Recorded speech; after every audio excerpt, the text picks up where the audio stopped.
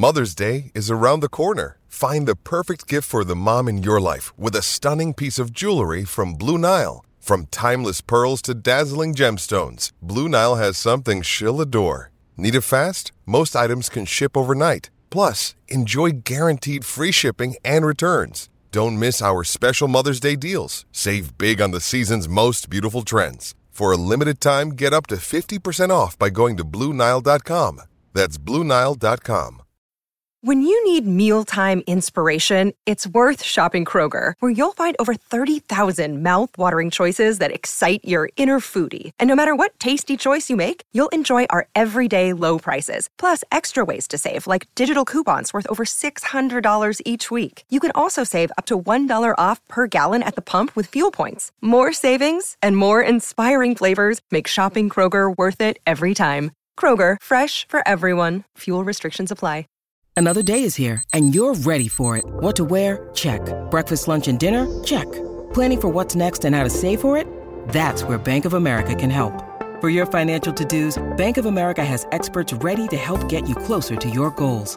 Get started at one of our local financial centers or 24/7 in our mobile banking app. Find a location near you at bankofamerica.com/talktous. What would you like the power to do?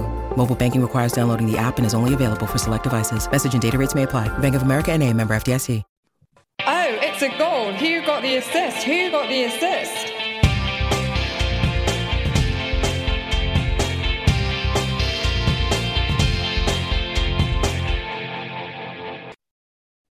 Hello, so welcome to the first podcast of 2022. We hope you all had a happy new year and a very nice break for those who took one over December. I didn't. I worked all of Christmas and I'm feeling incredibly cranky. No, not really. I'm fine. We are Who Got the Assist. I'm Tom at WGTA_FPL on Twitter. My co-host Anthony is at FPL Stag. Also, as you can see, we're joined by Nick this week, who you can follow WGTA_Nick. And this week, it's a bit of an unusual pod, as we're going to give you listeners and viewers, indeed, a quick update on WGTA for 2022 and beyond, and maybe slip in some FPL relevant chat towards the end. Now, I did put this on Twitter, actually, that we were going to do a bit of an update today, because we've got some news about the new year, basically. And in the first instance, I just want to say what this is not. And people did DM me and sent me WhatsApps and so on to ask me if I was making a Patreon, if we were finally going to be sponsored by manscaping.com. No, we're not. Our hygiene is fine. Thank you very much. We are not joining one of the bigger companies, and we're not making our own pod network, and we're not launching a new cryptocurrency nor a new NFT, although WGTA Apes could be very, very fun indeed. Instead, it's news about how WGTA will change over the course of the remainder of this campaign, what will happen next season with us as well. Don't worry, I'm not going anywhere. You'll either be delighted or appalled to hear, but sadly, Anthony, you've got some news to share, don't you? Yeah, yes, indeed. Happy New Year to everyone, first of all. But yeah, the long and the short of my news is that I am going to be stepping back from my role as a co-host of this podcast from March. It's been a fantastic opportunity to be a host of a podcast as big as WGTA and have the privilege of filling so many listeners' ears on a weekly basis. And thanks to you, Tom, to Nick, and to you, the listeners, for affording me that platform. And I do hope my contributions aided people's FPL management, or maybe more so to the point that at least gave people food for thought or mild entertainment in those 2 years or so. But just for me, work and life commitments are pinching my time more and more. And to that extent, it's just best that I step back at this point. I guess it's easy to underestimate how much time and attention is required to make sense of FPL on a weekly basis. So it's a credit to Tom and all the other fantastic FPL content producers out there, most of whom have been a guest on WGTA at some point, that they do this on a consistent basis. And I'm very confident that WGTA will be more than able to do that going forward. So thanks very much to everyone. I'll still be reachable on Twitter at FPL Stag. And hopefully the WGTA gang will have me back at some point for further discussions about drumlins, about how to pronounce Doherty, or indeed Caoimhín Kelleher, as the new era begins of Irish goalkeeping stardom, and perhaps some FPL chat too. So yeah, that's the news. Yeah, thanks, Anthony. Yeah, it's been a pleasure to have you on the pod for this last couple of years. I mean, it's incredible in terms of what's really happened in the world since you joined the pod. It's been, pretty crazy world. I think it was January 2020. Tom was traveling, and then the pandemic hit us in March, and everything kind of went to pot. And we did obviously the stuff in the summer, including the Sons Until I Die pods and everything. And then obviously stepping in for myself since I've been off the pod in the last year. I think you've done an excellent job, and you'll certainly be missed by myself, Tom, and all the listeners as well. So it's been a pleasure to have you as part of this sort of Who Got the Assist team. Yeah, definitely echo that. I mean, obviously, still here till March, so you've still got a little while to go. But obviously, sorry to see you go, and I was very sad to hear your news. So it makes a lot of sense. There are things, shockingly, that are more important than FPL, as Nick found this year, and you have found. I think you've grown a lot as a podcaster from when we started. I think you've definitely become a lot more succinct and a lot better at kind of packaging your points and explaining them in a very, very concise and also eloquent way. And it's been a fantastic time podding with you. You obviously were our first choice when I went away, as Nick mentioned, and I've never regretted kind of having you on board and expanding to a 3 as it was for a moment. So sad to see you go. I guess we've now got to kind of make some plans for how we move on, and how we do so is threefold. So next year, how are things going to change? The first thing is that Nick's going to come back for a little bit. Yes, we've rung him back in. We've brought him out of retirement. He's picked up his microphone, which was hanging on the door, and he's kind of come back on a semi-permanent basis next year.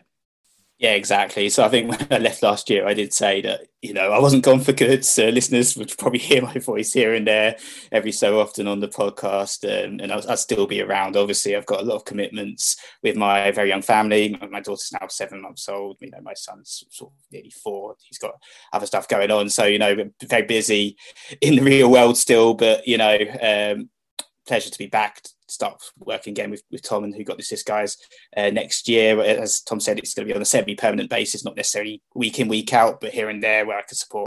I'm very glad to have you back, Nick. Obviously getting the old dude brothers back together, sort of. But as Nick mentioned, he can't play with me the whole time. So we had a bit of a problem in terms of March till the end of the season, and also kind of going forward.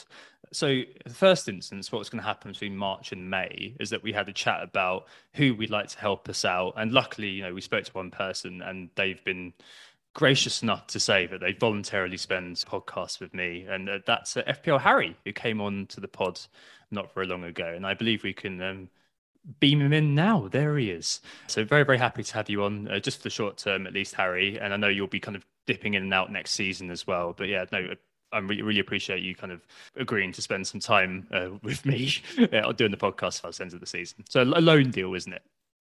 Yeah, exactly. No, thank you for having me. Thank you for asking me as well. I hear that I was first choice now. Whether that's actually the case or how far down the list, I'm sure I will never know.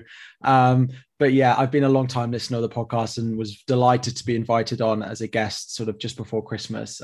So yeah, can't quite commit fully with trying to balance a full-time job with a semi-full-time YouTube channel that it seems to be taking up in terms of hours now. But yeah, for the rest of this season from about March onwards, and then when Tom needs me next season, I will be around. So hopefully again to add some entertainment or some useful insight, whichever you want to take from me. Both in equal measure, Harry, both in equal measure. And of course, the YouTube channel will go from strength to strength. Now it's no longer called FPL Tips, but FPL Harry, emblazoned with your proper name. Exactly. So obviously, as Harry just mentioned, he understandably isn't able to commit to us next season full time due to life commitments and everything going on. So we had a bit of a think about who joins us next year, and Nick and I had a chat, and we had one name in mind really from the start to join us next year. We thought she was brilliant on the pods we've done with her, and she's a truly excellent FPL manager. From next year, Nick and I will be joined by Lucy Hynett, inventively at Lucy Hynett on Twitter, aka one of the best FPL managers in the world. Incredibly, I think we can beam her in as well. There she is. Hooray. So a mutual friend of ours, Hindu Monkey, calculated that Lucy would have the 19th best overall rank on Twitter over the last 5 seasons if she had not spent 1 year out completing her PhD selfishly. She finished 403rd in the world last season, and there's only one non-top 50k finish since 2014-15. So it's a nice counterbalance to me as a manager. I mean, Nick's a good manager, but hey, we'll see how long it lasts before the cursed WTA starts to bring you down. But in the meantime, welcome, Lucy. We're really, really looking forward to next year. Really looking forward to it. Yeah, I'm very flattered that you've asked me to kind of come on this journey. I do understand that, you wanted Harry on a full-time basis, but you couldn't afford him. So, you got the snazzy loan and now you're like, well, the budget's going to just reach to Lucy. So that's fair enough. First of all, I would say, Anthony's just done a brilliant job. I offer no valuable skills such as Irish pronunciations or anything like that. So unfortunately, but I guess I'm particularly honoured because I guess women probably don't get as many of these opportunities. So I think having another woman on these podcasts is a good thing. If you do follow me, you'll probably be more familiar with my Southampton ramblings. I will try to increase my FPL output on Twitter so that you're following the right person. But I don't know if anyone saw that Southampton have been taken over today. So I won't be moving on just yet. I've got plenty to rant about on that one. So yeah, I'm really looking forward to it. Looking forward to seeing what it does to my performance, as you've referenced, the Who Got the Assist curse, general content developer curse. So, looking forward to overanalyzing and overthinking every single decision I make. So yeah, thanks very much, guys. Yeah, as you kind of implied there, we're probably one of the most diverse pods out there now. Not by design, of course. I mean, it doesn't really matter what your gender is. I just think you were definitely the choice that I wanted in terms of going forwards. So next year it will be Lucy and I plus Nick, and then Harry and Anthony kind of stepping in when they can. And our usual array of guests. As I mentioned, Anthony's not going anywhere yet. Still got a little while. It looks like Matt Doherty might be going back to Wolves, so got a little bit of time to some clarity about that, and Harry will take over to the end of the season. We hope you like the new signings. I'm very excited for the future and what you'll all bring to the table, and that's basically it. That's all the update. Nick, I believe, is now off to do some childcare, so that means we can take a little break there, and after that, let's do a quick round table while we're here, shall we, and just talk about some bits and pieces about the season thus far and how it could go. See you later, Nick. See you later. Cheers, guys. Yeah, we'll be back in just a moment. Who got the assist? Who got the assist? We're back, and since we're all here, I thought we should have a quick chat about FPL and stop with the self-indulgent nonsense of what's going on, shouldn't we? Timestamp has just become kind of common at the moment. It's the 4th of January 2022, the first day back at work. Oh, work. No one likes work. Anyway, there have been no double game weeks announced. James on Planet FPL and the Krellinator suggests it'll probably be next week when we hear what's going on.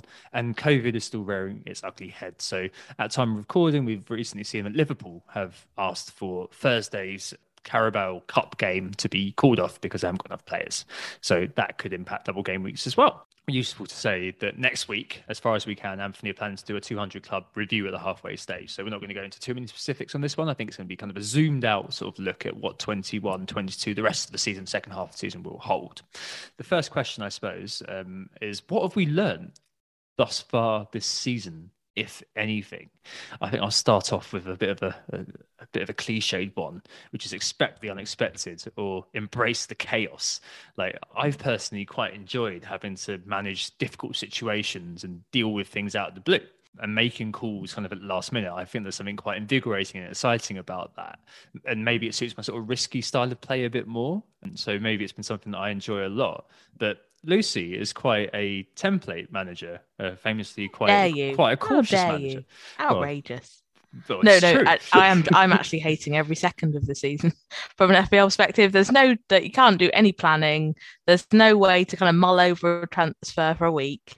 You just have to kind of get on with it. And quite frankly, my rank has shown that I'm not very good at doing that. So not embracing the chaos as well as I should be. But at the same time, I'm kind of reticent to try and learn too much from the season because it just seems kind of mad and unusual and probably, hopefully, not something that's going to become a regular event. So I'm kind of concentrating on making sure I get back into my usual rhythm once the dust settles a bit. I think I've taken way more hits than I would like. So I'm trying to get back into my boring, rolling rhythm of free transfers. So yeah, I'm not enjoying it at the moment, it has to be said.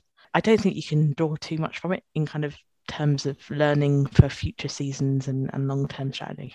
Yeah, I think I'd probably go with a similar thing. I find it very hard to pinpoint one thing that I look at and think, oh yeah, I've learned that this season. I think maybe it's going to encourage me to have a bit of a stronger bench actually in future seasons. Now, we're probably not going to get a situation where, we're having games cancelled in future seasons like we are now. But, I've gone into weeks where I've had, playing a rubbish player. I've had apologies, Lucy, but the one that comes to my head is an away fixture for Livramento or someone, for example. And then, and I've had no one on my bench to cover. If I have a stronger bench there, we've seen there's a lot of value, particularly this season. Could I be better off investing more than I really have done in the past? I did warn people on Livramento. They got way too carried away. I got on there right after the nice curve and got virtually nothing from him. But I think the other thing is just be as reactive as possible, because you can have your sort of ways of playing the game and the ways of that you think is best. But if we kept doing things as we wanted to this season, we'd be probably in a horrible state with our team. So being able to react to things that are going on, players that you probably would never want to have picked starting to come into form, just trying to, yes, have previous seasons in the back of your mind, but being able to look on what's going on now with a sort of fresh pair of eyes, I think. For me, the interesting thing that stands out has probably been a little bit more FPL centric, and it comes down to formations in a way that maybe we haven't seen in other seasons. It's now been proven that big at the back can be a real thing for a sustainable period of time. This has been threatened in the past by, 5, 6, 7, 8, 10 game week periods, but we certainly haven't seen it, elongated over a half season period, even that big at the back can really be something that can be fully depended on by buying 5 premium defenders. We're definitely seeing that now. We've maybe talked about this in previous podcasts. I remember to do with a correspondence section. You got this at gmail.com if you want someone.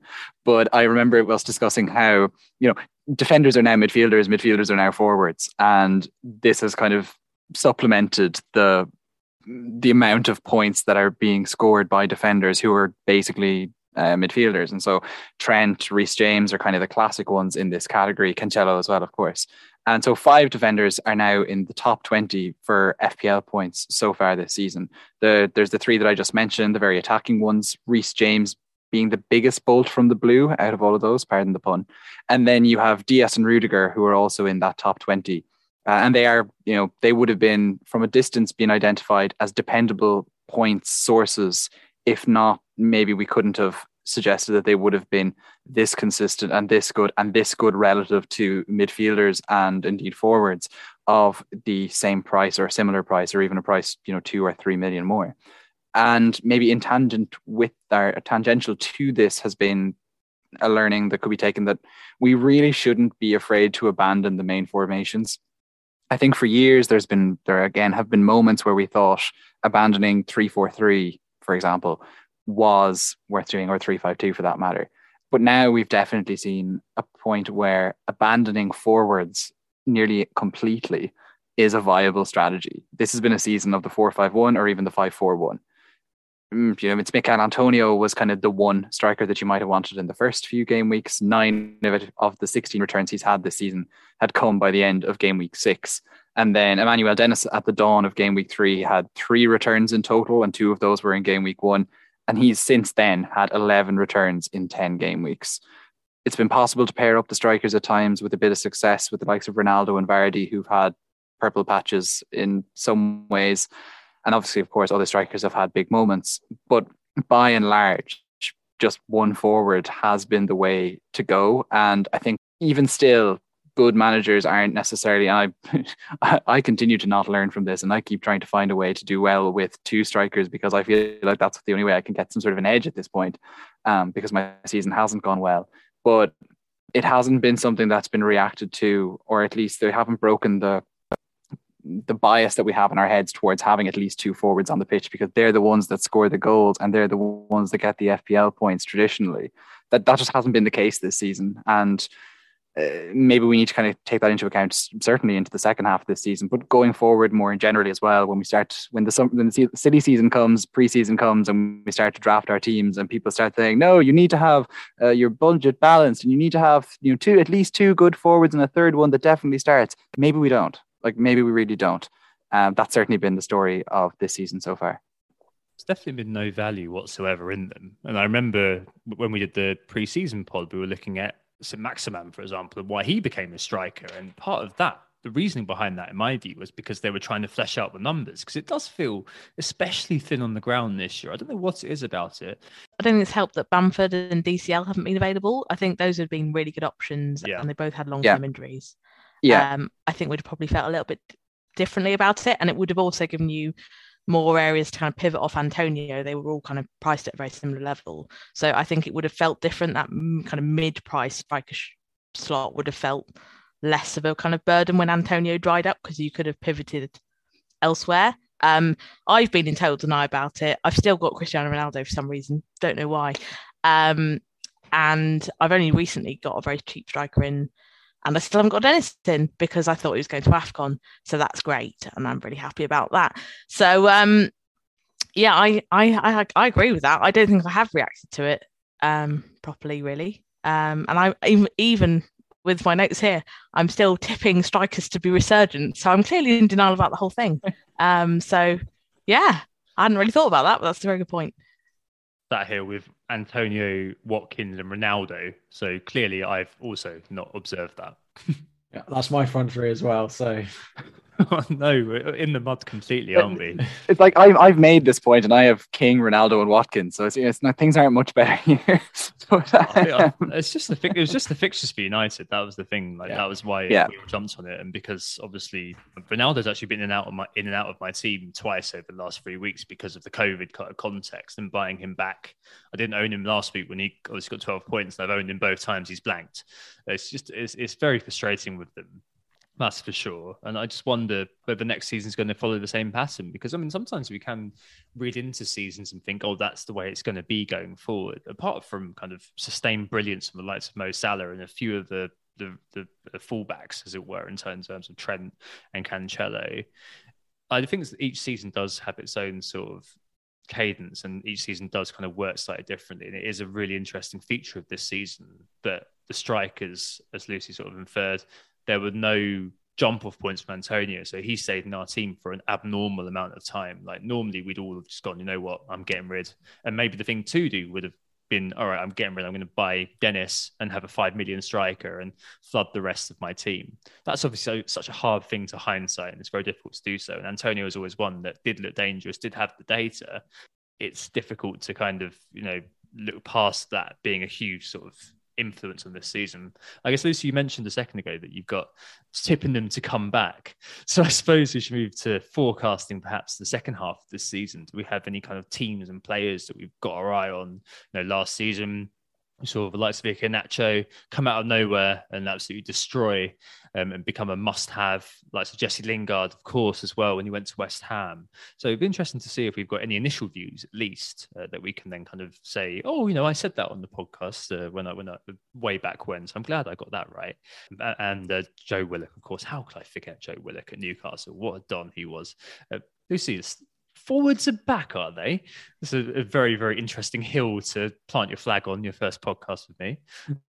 Well, I mean, I could like a complete idiot, which is very likely. But it kind of goes back to what I was saying, in the sense that Bamford and DCL were two players that I was really interested in before the season started. And should they come back onto our menus, so to speak, I think they're going to be two of the people that kickstart the striker section, I guess. I think there have been other strikers. Antonio had a horrible fixture run, and when his fixtures cleared up again, he started to return points again. So I don't think he's dead as an option. I think there's plenty to suggest that Spurs might be improving as we go along. So Kane could come back into it. I really don't think Man United are going to be what we thought they were going to be. Judging by what I saw the other night, they're a long way off where I think Rangnick wants them to be. So I'm not sure Ronaldo will be on there. But I think, there are a few options who haven't had the first half of the season that we expected. And should the kind of dust settle on COVID fairly quickly, I think they might be back again. So, I am living in probably significant denial and saying that strikers, certainly the kind of 8 million type, are going to come back. Okay. I did have, for example, Villa circled as being an example of a club who are Ings and Watkins, good examples as well. Yeah, exactly. So their fixtures for the second half of the season are low-key very, very good indeed. They only play United, Liverpool and City of last season's top four throughout the entire second half of the season. and they've also got good doubles on the horizon. So, and Danny Ings, remember when we all owned him game weeks 1 to 3 and thought that. Remember when Southampton owned him? I know. He was very good back then. 198 points a couple of seasons ago, 22 goals. Could he make a resurgence for Villa? Could old Wally Watkins, finally pay me back? Last 4 game weeks, what have I got? Postponed, COVID, or sorry, medical confidentiality. I think Watkins is a great one to own, though. And of those two, Watkins would be the one that would interest me, particularly because if we're going to have kind of fixture congestion as a result of all those postponements, I don't think Danny Ings is up to starting regularly, basically. So Watkins would be the one that I'd be talking about, and again, fits into that bracket I was just talking about. So yeah, I agree with those. And that also supports my agenda. So well done. Thanks. I guess maybe to nuance the point I made a little bit more about the forwards earlier.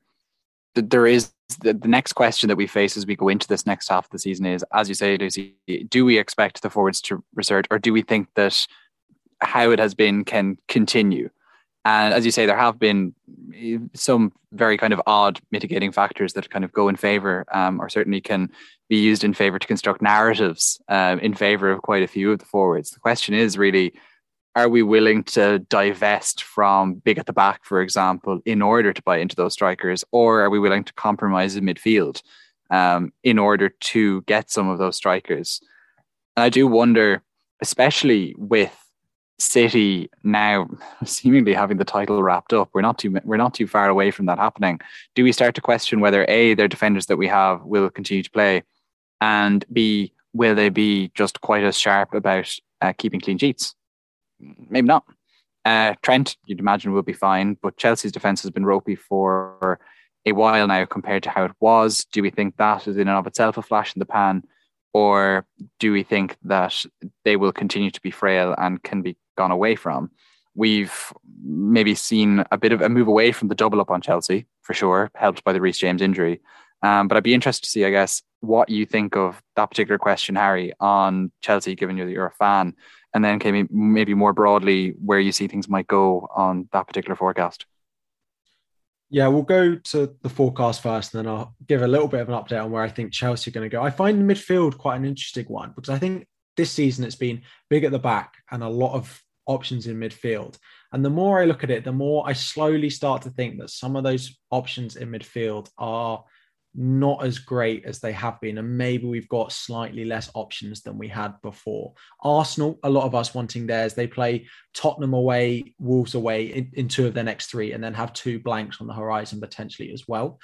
You've got some of those other cheap options that we went with, those Manchester City midfielders, as Anthony just mentioned. How often are they going to continue to play? Bernardo Silva was the cheap one. You now can't seem to, well, I was going to say he can't seem to buy a return, but he seems to be getting dodgy assists left, right, and centre at the moment.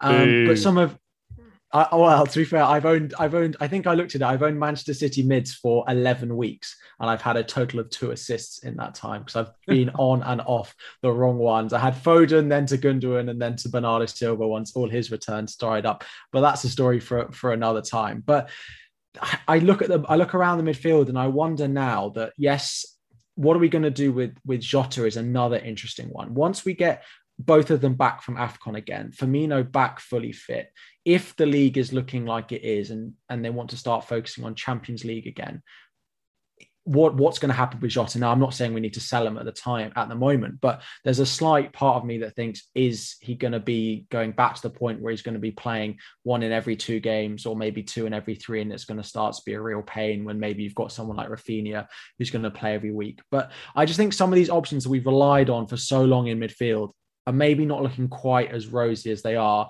And a lot of these forwards that have not been rosy at all, we may be seeing a switch from a lot of people playing maybe a 4-5-1 at the moment, even if it's to a 4-4-2 or a 4-3-3, a bit of a shift from midfield up front I can see coming in the next sort of month or so. Lucy seems to like that I'm agreeing with her on that one. Yeah, I like when people agree with me. The other one is Chelsea. we'll see what we do in the transfer window. But at the moment, with our defensive injuries in particular, right, I don't see us keeping the number of clean sheets. Plus, we're likely to have, a couple of blanks on the horizon, as well as Manchester City this week, Tottenham in 23, then 2 blanks, and then Leicester just a few weeks later in game week 27. Straight away, the fixtures are not there either because they're difficult or they're not there at all because we are away at the Club World Cup. But even after that, Reece James is likely out for 2 months. That is straight away a massive impact. And then on the left-hand side, Alonso is just not capable of putting in a strong defensive performance. He plays well going forward, but we're not going to keep loads of clean sheets when we've got Azpilicueta on one side and Alonso on the other. It's just not strong enough. With the injuries at centre-back for the likes of, Christensen's not playing every week at the moment. They're just going to be absolutely knackered unless we sign some players to play either on the left-hand side, so Azpilicueta can start filling in at centre-back again.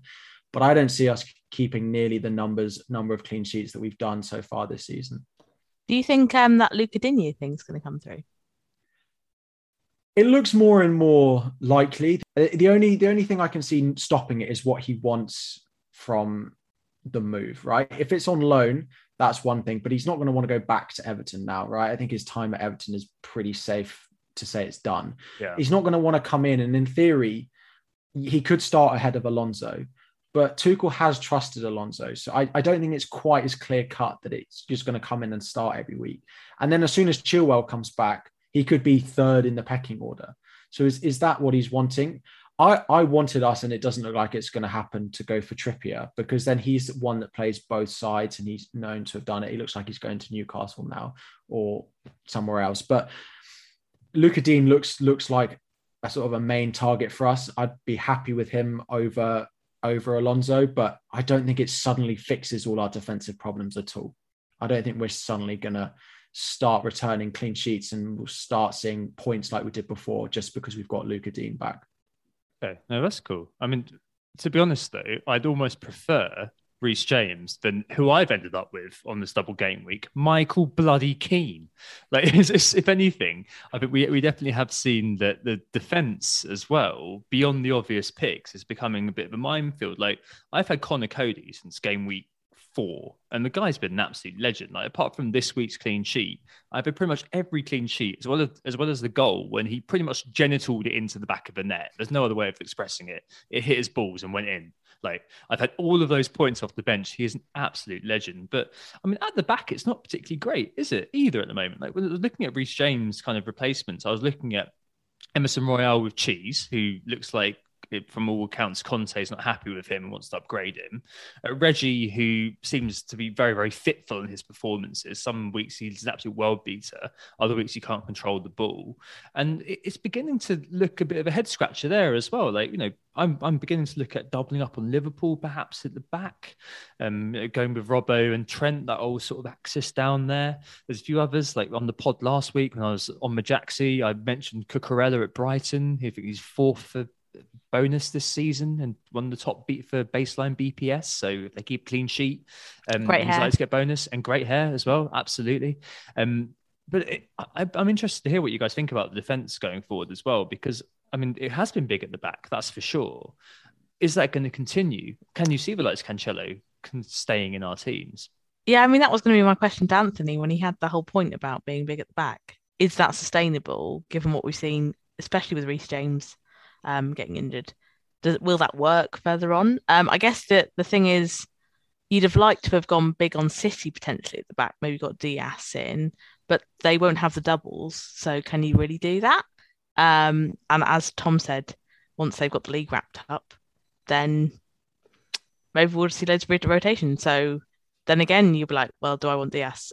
So yeah, I don't know if big at the back, especially we're talking about Chelsea with so many injuries, is going to work. I was going to bring up Wolves, but you've already kind of bragged about your Cody thing. So, but I think Wolves have been kind of, after that clean sheet at Old Trafford, the kind of team that people have been speaking about, particularly in terms of double game weeks and things, although it doesn't look like they might not now. They seem to be a team that we've kind of overlooked, and again, would allow you to go cheaper. the disappointment for me there is that obviously Saiss has gone over to AFCON, so we won't get the benefit of his. He took a free kick and hit the bar, didn't he? The benefit is kind of goal threat, so that's a bit of a minus. But I think probably Sarr is one of those players we overlooked when we were looking at goalkeepers, or the majority did. The Wolves thing is kind of interesting though, in that it was game week 4 to 14 was the big run of fixtures that quite a lot of people would have bought into their defence for. I bought in on Cody. I since sold him ahead of the recent clean sheets and indeed the goal. But in that kind of long run, they only got 5 clean sheets. And okay, it's not bad in the overall scheme of things for what you had to pay for it. But where Wolves have suddenly proven their value, or maybe someone else might say they've cashed in on their underlying defensive numbers more, maybe when we least expected it, is in these recent games. So in game weeks 15 to 21, they played Liverpool, Man City, Brighton, XG Albion, Chelsea and Man United. And in that period, they managed to pick up 3 clean sheets out of the 5. So that's really... okay, yeah, good results, good numbers. Definitely says an awful lot for the defence. And it kind of shows how Wolves, anyway, are kind of have proven to be a set and forget defence for us, with someone like Sa as a goalkeeper, or indeed with someone like Cody, as Tom has found to his delight, I guess, and I kind of lost out on. I kept White when I had a choice of which one to keep. And that's been, it cost me about 20 points, I think, over the course of the last few weeks, if not more. So yeah, that's just my kind of 2 cents on Wolves, is that they didn't necessarily get the clean sheets when we expected them, but they did come. And maybe there's a lesson in that for defences in general, maybe. Yeah, and I think that probably ties into what Harry was saying about making sure that you've got a strongish bench. I think probably the people that have owned Wolves have probably ended up playing them more than they expected, just because our squads have been cut to shreds. So you end up playing people that you probably had as, I'm sure a lot of people that bought Cody had him as a 4th or 5th defender and didn't expect to get a lot out of him, and they'll have ended up getting the points out of him. So yeah, it's all skill. It definitely is. Yeah, absolutely. No, it's preparation though, isn't it? As much as I want to say that it's all luck. Certainly with Cody, I think there was a genuine reason for getting him into the squad. 10 weeks ago, and there were quite a lot of, more than that, 15 game weeks ago, and a lot of people kind of jumped on it, and it was those who stuck on him and didn't get twitchy trying to do kind of large scale changes to try and beat the template or whatever ended up being the ones who did particularly well on it. I guess maybe moving on from the Wolves question, I don't know if there's any other kind of thoughts on teams or players to keep an eye on. Maybe you've mentioned Trippier a few times there, Harry. That's the Newcastle mercenary squad that's coming together. Is there any other people that you have an interest in? I'm not going to say to anyone that buying a Newcastle defender or a Newcastle asset at all over the next couple of months is going to be a good idea. Whether they sign Haaland and Mbappe, I'm unlikely. No. If they sign them, we'll be coming back to this. Yeah, but forwards will be back then for sure. Yeah, well, exactly. Out of the players, I think they're realistically going to sign, I don't see a massive turnaround. It may be enough to keep them up. It looks like a sort of battle of four teams at the bottom for 3 relegation spots now, with Leeds getting a few more points recently. So I don't fancy going near Newcastle. Another one that there's a lot of talk about, and I know Tom just mentioned him in defence, is Everton. And I find them very difficult to call. And I didn't go on Everton at all this week. It's so bad. Just don't do it. This is it. It's one of those ones where they have the nicest looking run of fixtures on paper, but they are just playing absolutely dreadfully. Particularly from a defensive point of view. He's got the backing of the board, doesn't he? So I guess for the time being, he will. Nothing like I know it hasn't happened yet, but a vote of confidence. Always sign that a manager is staying for a long term. Anyway, yeah. Anyway, go on, Harry. Make me feel better about Michael Keane. Sorry, but we know they've got fixtures to still put in, so it might double in 22 if things go as maybe we expect. But then after that, so this week they've got Norwich, then it's Villa, Newcastle, Leeds, Southampton. So on the short term, it's very nice. Calvert-Lewin is a very appealing option. Yes, he missed the penalty, but still likely to keep penalties. But midfield, Damari Gray, Gordon at 4.5, but it's about his first attacking return of the season or something like that. So really, it's not sustainable from him. I look at it and think, I really want to see an option that I can trust given their run of fixtures, but I just absolutely cannot see it in any of them that I think I'm going to get a reasonable number of returns. Gray is probably the only one that I think I can see myself owning you long term just because of his price, and that others at that price, like Gallagher, we don't know when he's going to be back. Like the Arsenal mids, again, they have tough fixtures and blanks, which may make me go there.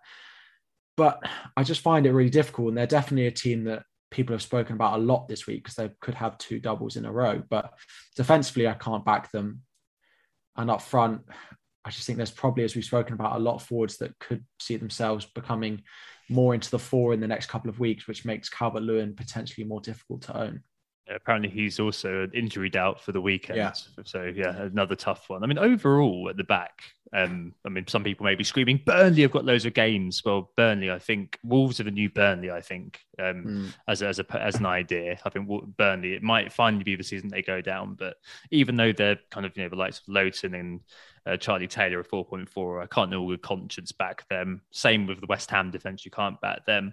One team we do play in carrot and blue, though, as I mentioned earlier on, are the Villa boys. And I think that Matt Cash, he has been a bit of an all fart, no poo sort of character thus far. But if you watch them play in the advanced positions he does take up, Matt D-esque, Alonso-esque sort of positions that he's taking up when they are on the attack, he could be one that's worth watching, especially if, as Gerrard's system becomes more instilled, they've got very, very good fits. I mentioned earlier on, at 5.1, he could be one that you might want to jump in on before he catches fire, because his underlying data is good enough since Gerrard got in. It's not amazing. It's not kind of Matt D's style. The man's kind of getting 60, 70 touches in the box and about 3 or 4 shots in the box every game. But they are good enough, at least, to interest me. You also got Tyrone Mings and last year's goalkeeper, Dinos Jaws, Emi Martinez hanging around too. So I suppose that would be the only place that I'd be interested there. Speaking of teams in that sort of area, though, one team did get taken over today by who we initially thought was a chess grandmaster, but it now turns out is a Serbian multi-millionaire / billionaire, the ex-Bournemouth chairman Rasmussen Ankersen, that's it, is fronting the group, isn't he? I mean, do you think that's going to change anything in terms of them going forward, in terms of you going forward, I should say? I think it should help us in the long term. We're not going to be, a kind of Newcastle style takeover. It's not that kind of thing. There is no, huge stake backing. They aren't particularly rich by the very rich standards of football owners these days. I think the main investor's worth just over $1 billion, which seems ridiculous saying that that's not very rich. But you know what I mean? In the kind of hundreds of billions that City and Newcastle are talking about, they're not that rich. And I think all of the kind of conversation that's come out of the club today has been very much focused on continuity, on kind of working with the same playbook, as they like to call it, basically the same scheme of whatever we were planning before, but basically doing it with more financial stability. I think probably people that have been looking at it will see that it was only just over 100 million for the 80% share, basically because we've got so much debt. Took out a really big loan on the back of COVID, having been quite debt-free before that. So that's definitely had an impact, and is again one of those things that lends to increasing our financial stability. So that's it. The kind of long-term discussion is about potentially becoming one of those multi-club networks. So Saints being the bigger club of a scheme across Europe. But obviously that's going to be a long time in the future, and that's kind of what's going to push on hopefully our scouting and our systems, and it's going to be that kind of sustainable model of growth rather than throwing this money at it. So I don't think in terms of this season for FPL we're going to see anything particularly different. It might mean that we can be a bit more ambitious in the market in the summer. Might see more of those kind of Livramento style deals because we just didn't really have the money to finance them, despite them being very cheap. So I think there'll be more of those kind of growth propositions in terms of players, but I don't think we'll see, I don't think we're going to be buying Mbappe. So don't worry about that. Fair enough. So just James Ward-Prowse as double game week punts. That's the only thing that I'm going to be doing Southampton-wise. He always scores a free kick in double game week, right? It's just like the likes of Michael Keane score bullet headers in double game weeks, don't they? Dear. Speaking of double game weeks, I mean, we should probably obviously we know that specifics are quite tough to come by here, and there's a lot of team specificity. I hate that word. Do we have any modicum of a chip strategy at the moment? So if things are less rosy going forward, there's lots of rotation, for example, as Harry mentioned earlier on, due to the Champions League. If Liverpool, the title's lost, so are they going to put their energies in other competitions? Could it be worth getting rid of the bench boost early? And I know that obviously I probably won't be doing it this week coming, judging, and we don't really know what the fixtures are. But one thing that did strike me is that you've still got a little while until the game week 22 comes around. So potentially, touch wood, and this will be good for everyone. Hopefully the main kind of spike in the wave will have passed by then. So hopefully things will have calmed down and stabilized a little bit. So maybe it'd be worth using the bench boost in game week 22 and just kind of getting rid of it, or using it soon at least. I mean, Harry, just to start with, do you have any sort of plans for using anything? Have you used your first free hit yet either? No, so I have everything left, and I was talking to someone about this the other day, and I reckon this week there should be of active managers 90% of them playing a chip this week, if we get a big double game week that there is at the moment, especially if you've got both your free hits left. If you've used one of your free hits, then I can understand there's a small possibility that you don't use a chip. However, I don't look at the season and think there's going to be enough better opportunities to start playing the rest of your chips. If you go into the rest of the season with wildcard, 2 free hits, triple captain and bench boost all left, and not use one in 22, the amount of sort of doubles and big blanks that you can really utilize these effectively, I don't think is enough. I originally planned, I didn't use it in 19 when a lot of people used it. I was then actually thinking, I don't need it in game week 22. I ended up bringing in a few West Ham players this week who are unlikely to double. So I may end up using it now. And actually, the more I look at it, I think, yes, great, I could save it. But actually, I'm just going to get a backlog of chips at the end of the season. Game week 30, I'm pretty set that it looks like it's going to be a big blank game week. And I'm pretty certain that I'll play my second free hit in that week. Game week 36 looks like a big double game week. And I'll plan on using my bench boost there if I don't use it in 22, but that would mean I would have to wildcard into 36 to make sure I've got a strong bench. So this week, I really think is the first really good opportunity to use a chip in an attacking way, whether it's your triple captain. If Liverpool get a double now, if they get their game cancelled on Thursday, it's unlikely that they're going to double in 22 now. But there are other ones. If you're not going to triple captain them, you could take a punt on someone else. If not, everyone is going to have, strong benches with the likes of West Ham assets. You're still going to be having the likes of Cancelo on your bench. Yes, it's Chelsea, but Cancelo can score points against anyone. I just think that the amount of people, I think if you have a chance to play a chip this week, I really would. I think it's one of the best chances if we get a decent enough double, which is what it looks like at the moment. I get you. I would like to use my bench boost. I really would. I just feel like the longer you leave it, the more it falls prey, especially those big players that we all kind of need performances from. Like we all remember 2015-16, that big double game week. Alexis Sanchez went mad. Harry Kane went mad. We don't really have that sort of level of reliability right now. Maybe we'll see Harry Kane again emerge from the chrysalis, a beautiful butterfly. But I just don't think at the moment we can quite kind of say that double game week's going to be the best one. And also like wildcarding that late, something about that for me has always felt a bit like I'm losing the value of the wildcard to only have it for 3 weeks. I don't know. Lucy, what do you think about all this? And what's your current plan?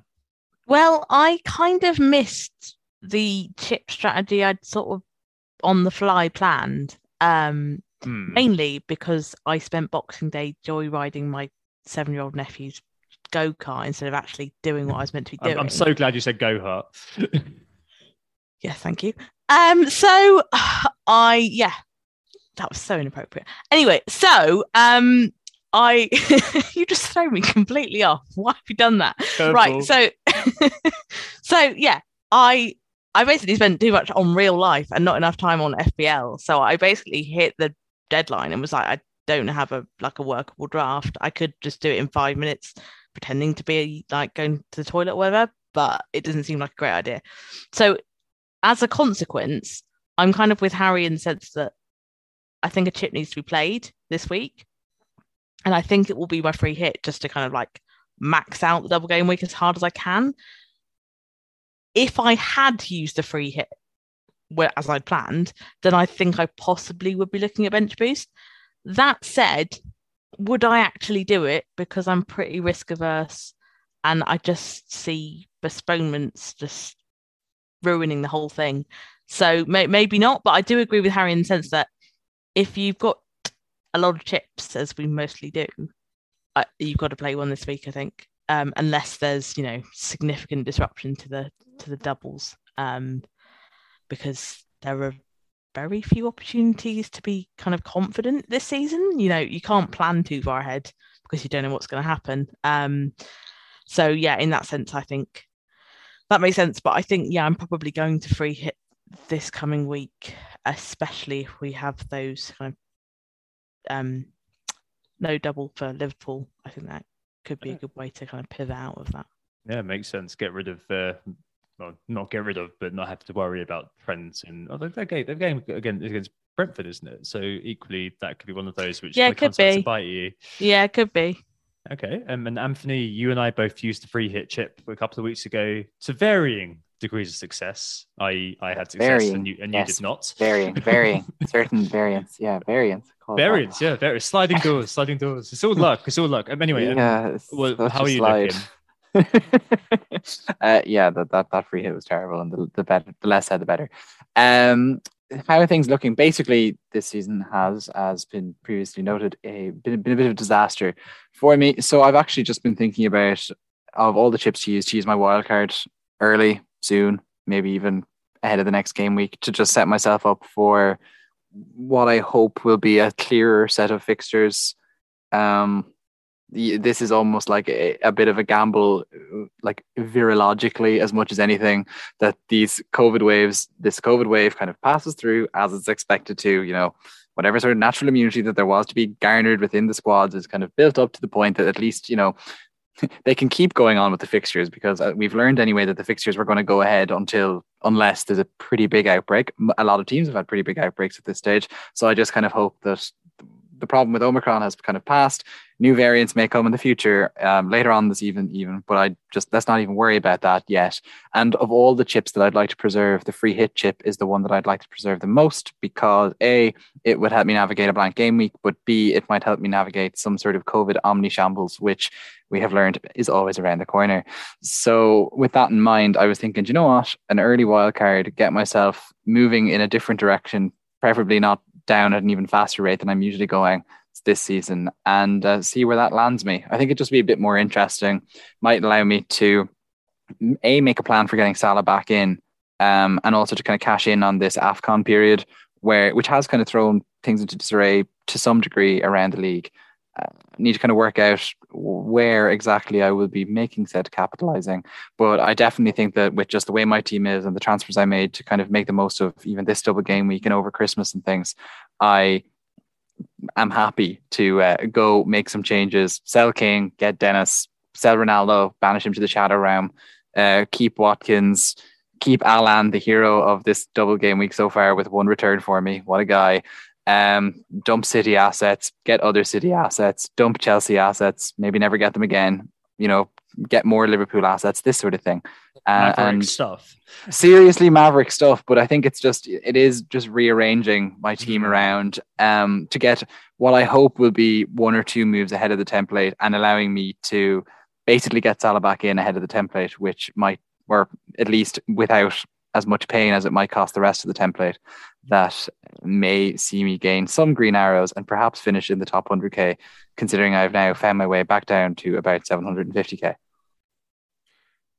Just finally, just to wrap up on that one, the only thing with the bench boost is we've all got reasonably strong squads now, because over Christmas, I've now got a bench that looks like I've got double Arsenal on there this week.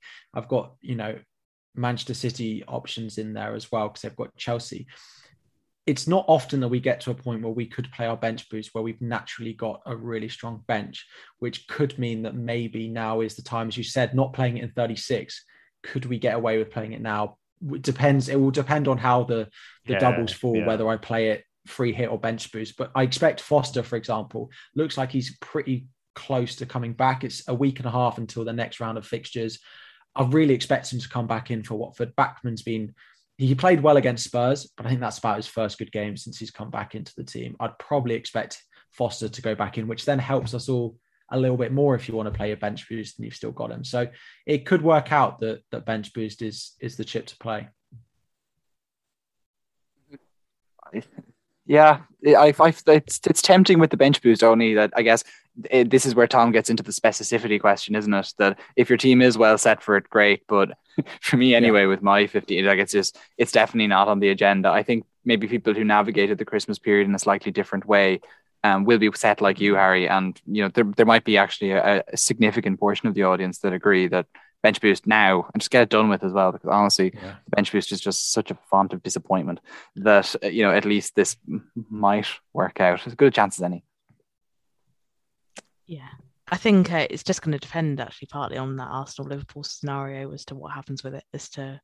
I think that'll make a few decisions for people. Particularly if you've got you've still got a few Arsenal. I know some people have sold all of their Arsenal, but if you've got a few left, I think that'll help to define it as well. But yeah, I think a chip makes sense. I had looked at a wildcard. I just don't think it leverages enough of an advantage at this point. So I'm looking at a similar scheme to Harry for that, but I might take it a little bit earlier rather than doing kind of wildcard and then bench boost as like a pairing. But something like that seems to make sense to me.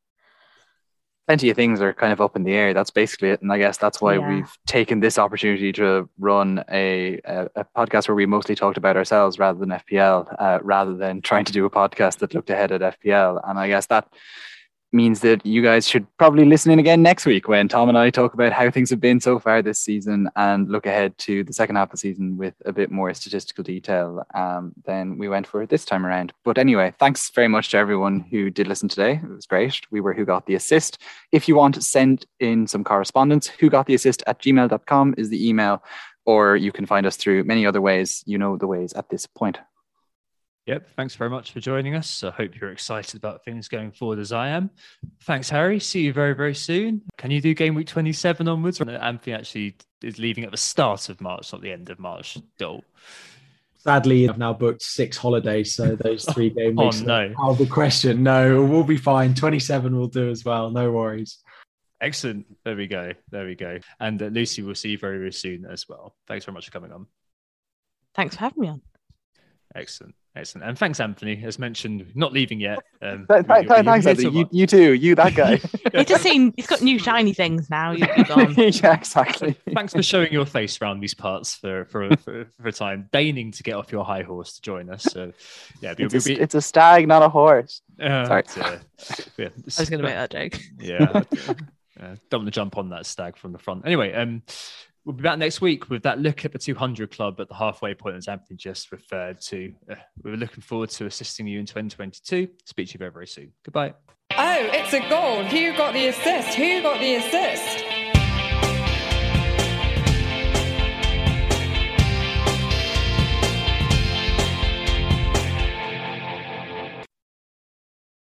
Sports Social Podcast Network.